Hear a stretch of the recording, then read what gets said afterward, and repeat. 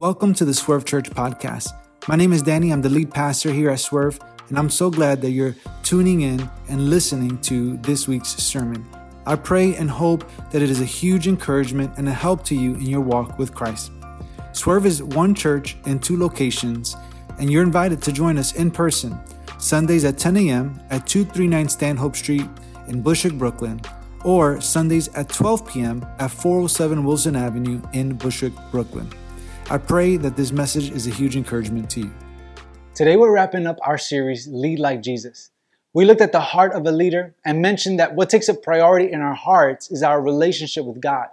Like Jesus taught, right? Seek first the kingdom of God and His righteousness, and then all these things will be added onto you. We spoke about the head of a leader, and we mentioned some of the things that occupy the thoughts of a leader, right? We mentioned that our thoughts are focused on our purpose. And our purpose has nothing to do with our own personal goals and desires, but a lead like Jesus leader understands that our purpose is connected to living for the glory of God. Last week we spoke about the hands of a leader. We mentioned that the hands of a leader serves others, collaborates and empowers others to lead and takes action. We understand that the harvest is plentiful, but the laborers are few. So we're going to be an answer to the prayer of workers entering the harvest and taking action to harvest people towards the kingdom of God. Today, we're talking about the habits of a leader. Habits are rhythms that we have in place which help form what we do and how we react and essentially form who we are. Right? And not all habits are created equal. There's both good and bad habits. For example, hopefully you all have the great habit of brushing your teeth at least twice a day, as recommended by dentists, right? That's a great habit to have in place. But maybe you have some bad habits. For example, some of us have the bad habit of arriving late everywhere we go, whether that's school or work or a doctor's appointment. It doesn't matter because that's just a habit that you have established. It's your rhythm, and it's how you live your life. Some of us have the great habit of reading a few books a year at least. They say leaders are learners, or maybe you've heard the saying, leaders are readers. So that's a great habit to have under your belt. Some of us have this bad habit. I think that on occasion we can all be guilty of this, the bad habit of too much screen time. Right? We get stuck chasing a rabbit trail of cat videos on YouTube, or stuck probing social media at what coffee our friends ordered this morning, or binging shows on Netflix, and before you know it, several hours have passed by and you weren't the least bit productive. Habits are the rhythms that we have in place which help form what we do and how we react and help form who we are. Our habits help shape the direction we head in life, which leads me to ask the question, what were the habits of Jesus like? And how did His habits help shape His leadership? As you guys know, I believe that you are all leaders. And as such, we want to look at the life of Jesus, one of the most effective leaders of all time, and we want to look into God's Word to see how we can also be the leaders God has called us to be. So for today, as we wrap up our series, I have 4 big ideas in regards to the habits of a leader. To lead like Jesus, number 1, we must develop spiritual habits. What do your current spiritual habits look like? In other words, what are the rhythms you have in place to help you draw closer to God and be more Christ-like in your walk? Have you ever given this much thought? The Bible shares with us several ways that we can grow in our walk with Christ. There's certain habits that we can implement into our lives that can help us thrive as leaders and help us grow as followers of Jesus. Now, I'm not going to give you an exhaustive list, okay? But I do want to give you at least one key habit that every leader and every follower of Christ should have implemented into their life. And to do this, we're going to look at the life and the leadership of Jesus. What were the spiritual habits that Jesus had in place during His ministry? It doesn't take too deep of a look into the Gospels to see what some of these key habits were. One of them can be found in Matthew chapter 14. Look at what it says. After dismissing the crowds, He went up on the mountain by Himself to pray. Well into the night, He was there alone. Jesus had a booming ministry. He was always teaching and healing the sick, the diseased, and the oppressed. And as a result, He was always surrounded by crowds and crowds of people. There was always something to do. There was always more people that needed help. There was always more ears that needed to hear of the coming kingdom of God. But yet over and over again throughout the ministry of Jesus, we read about the time that he would prioritize getting alone with the Father through prayer. He dismissed the crowds, he dismissed the disciples, and he would spend time alone communicating with God. And guys, to me, this is one of the great mysteries of the Bible and of God in general. Why do we need to pray? Why does God want us to pray? Why does it do something to build intimacy and relationship with God? I don't know. But what I do know is that it does. And God longs to hear us communicate to him. He knows our hearts and minds, yet he still desires that we bring our cares and concerns before him. And I know that it builds intimacy with him. That in those moments of prayer, our dependence on God grows, our faith grows, and as such, our walk with Christ goes accordingly. Is this something that you prioritize in your life and leadership? Because it certainly was a priority in the life of Jesus. And Jesus was God in flesh. How much more of a priority should it be in our lives? By the way, guys, Melissa and I open the church every Monday morning for prayer. And if this helps encourage you to grow in your prayer life and leadership, then you're welcome to join us. There's no agenda, there's no schedule. We're just here for 1 hour praying. I don't know if you've ever heard this quote before, and I'm not exactly sure who said it. And I'm not even sure if this is the exact quote, but it's pretty close. Don't become so obsessed with the work of the Lord that you forget the Lord of the work. One of the ways we can do this is through prayer. Prayer is a sign of utter dependence on God. It acknowledges that we are incapable of doing anything, much less lead at the capacity that God wants us to, without his power and direction. I could list many more spiritual habits like reading the scriptures daily or utilizing your God-given gifts and talents for God's glory and the advancement of his mission. But for the sake of time, we'll begin with this habit right here. Do you have a rhythm of prayer? Is this a spiritual habit that you have in place? If not, begin to carve out time in your schedule to pray. All right, to lead like Jesus, number 2, we must develop physical habits.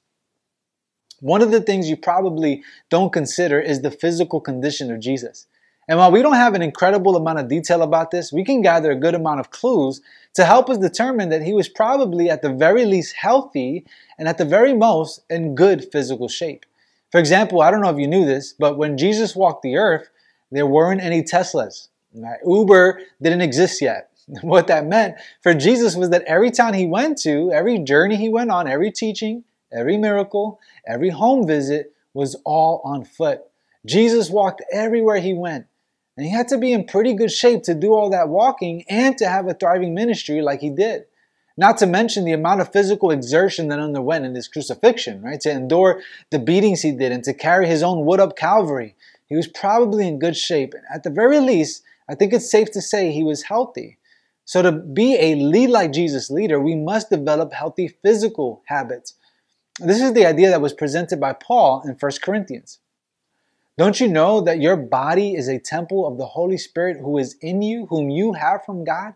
You are not your own, for you are bought at a price. So glorify God with your body. Did you ever consider your body to be the temple of the Holy Spirit? Your body is a vessel that the Holy Spirit dwells in. And as such, you want to take care of that vessel. So Paul encourages us to glorify God with our bodies. By the way, if we can glorify God with our bodies, that means we can also dishonor God with our bodies. But if we want to lead like Jesus, we're going to develop healthy physical habits. Now listen, you guys are smart. I don't think I have to give you an exhaustive list here. In any ways, we have a few people in our church that are more than capable in helping you in this particular area, and I'm 1000% sure that they would love to help and serve their church family at this capacity. But here's some things to consider, okay? Do you exercise regularly? You don't have to Zumba if you don't want to, okay? But the vast majority of Jesus' cardio was walking. Maybe consider walking an hour or so a day, or a few days a week for a start. Do you watch what you eat? I'm not talking about watching what you eat as you put it in your mouth, okay? I mean being mindful of what you eat and how much you eat. I'm going to give you a tip I learned a few years ago that helped me lose almost 100 pounds. It's all about the calories. If you eat more calories than you burn, you will not be able to lose the weight you want to lose and be healthy. Do you rest? Do you have a day off? Do you sleep at least 7 to 9 hours a day?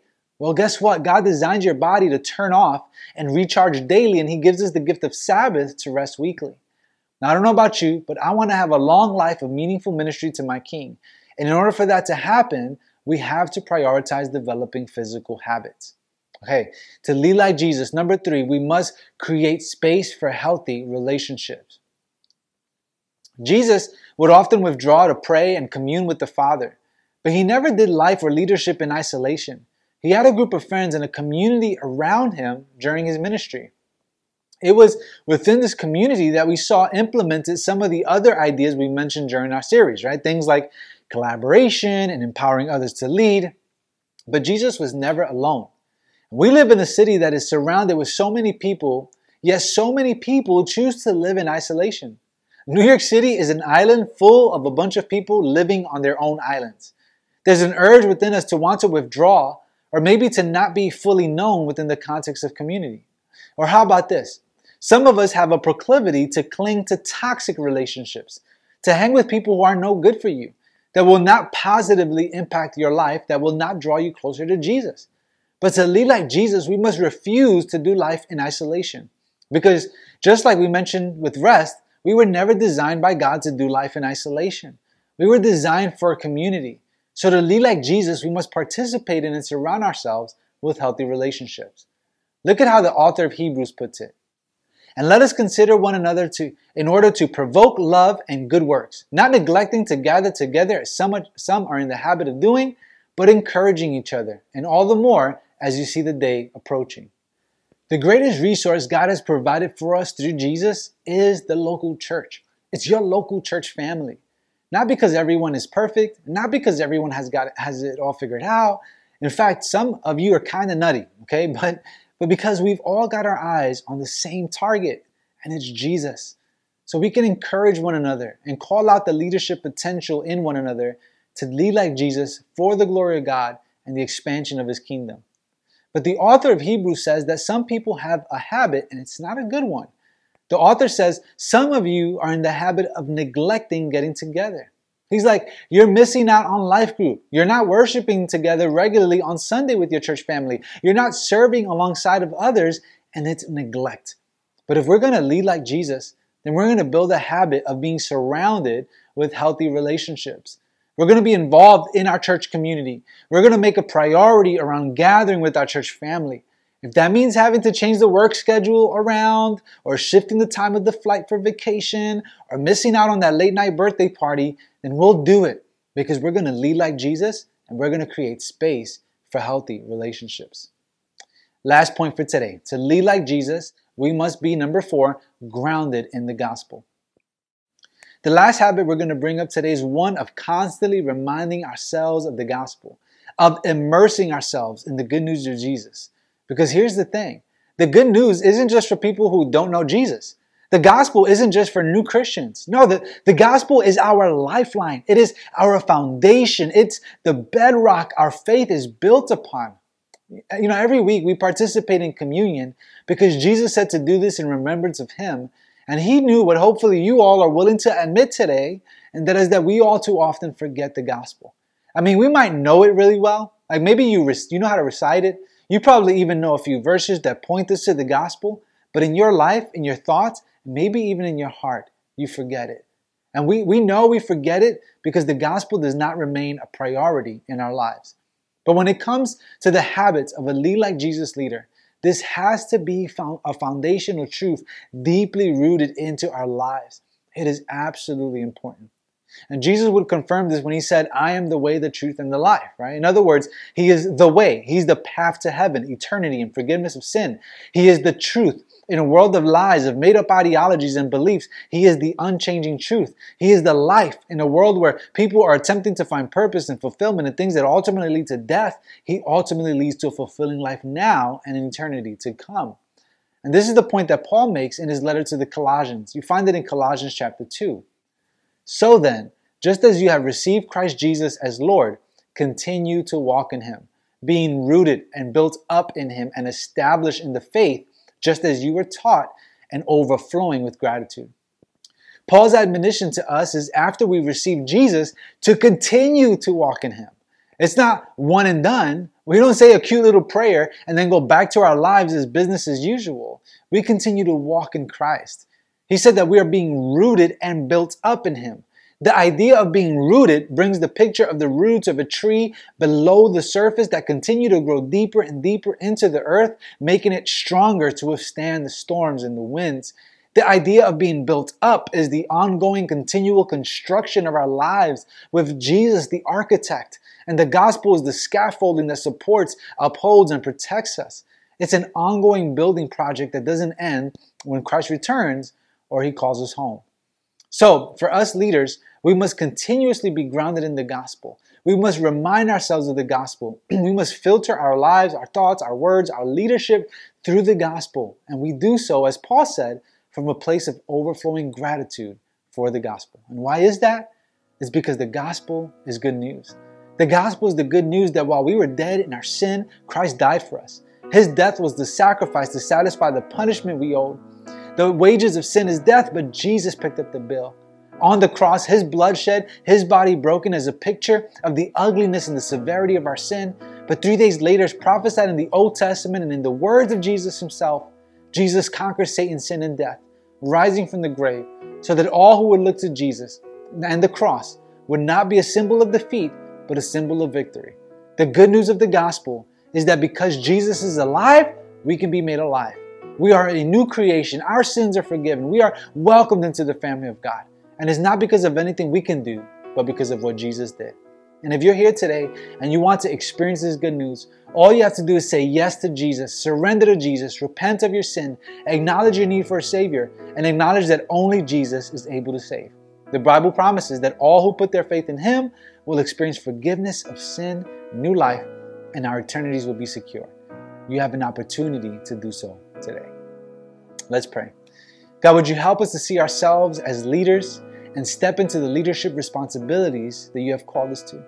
Help us prioritize our spiritual health through making priority of reading your word and prayer. God, we pray for our bodies that you would help us to view it as the temple of the Holy Spirit, to be stewarded for your kingdom and your glory. Lord, help us reject isolation and pursue community. And thank you for Jesus.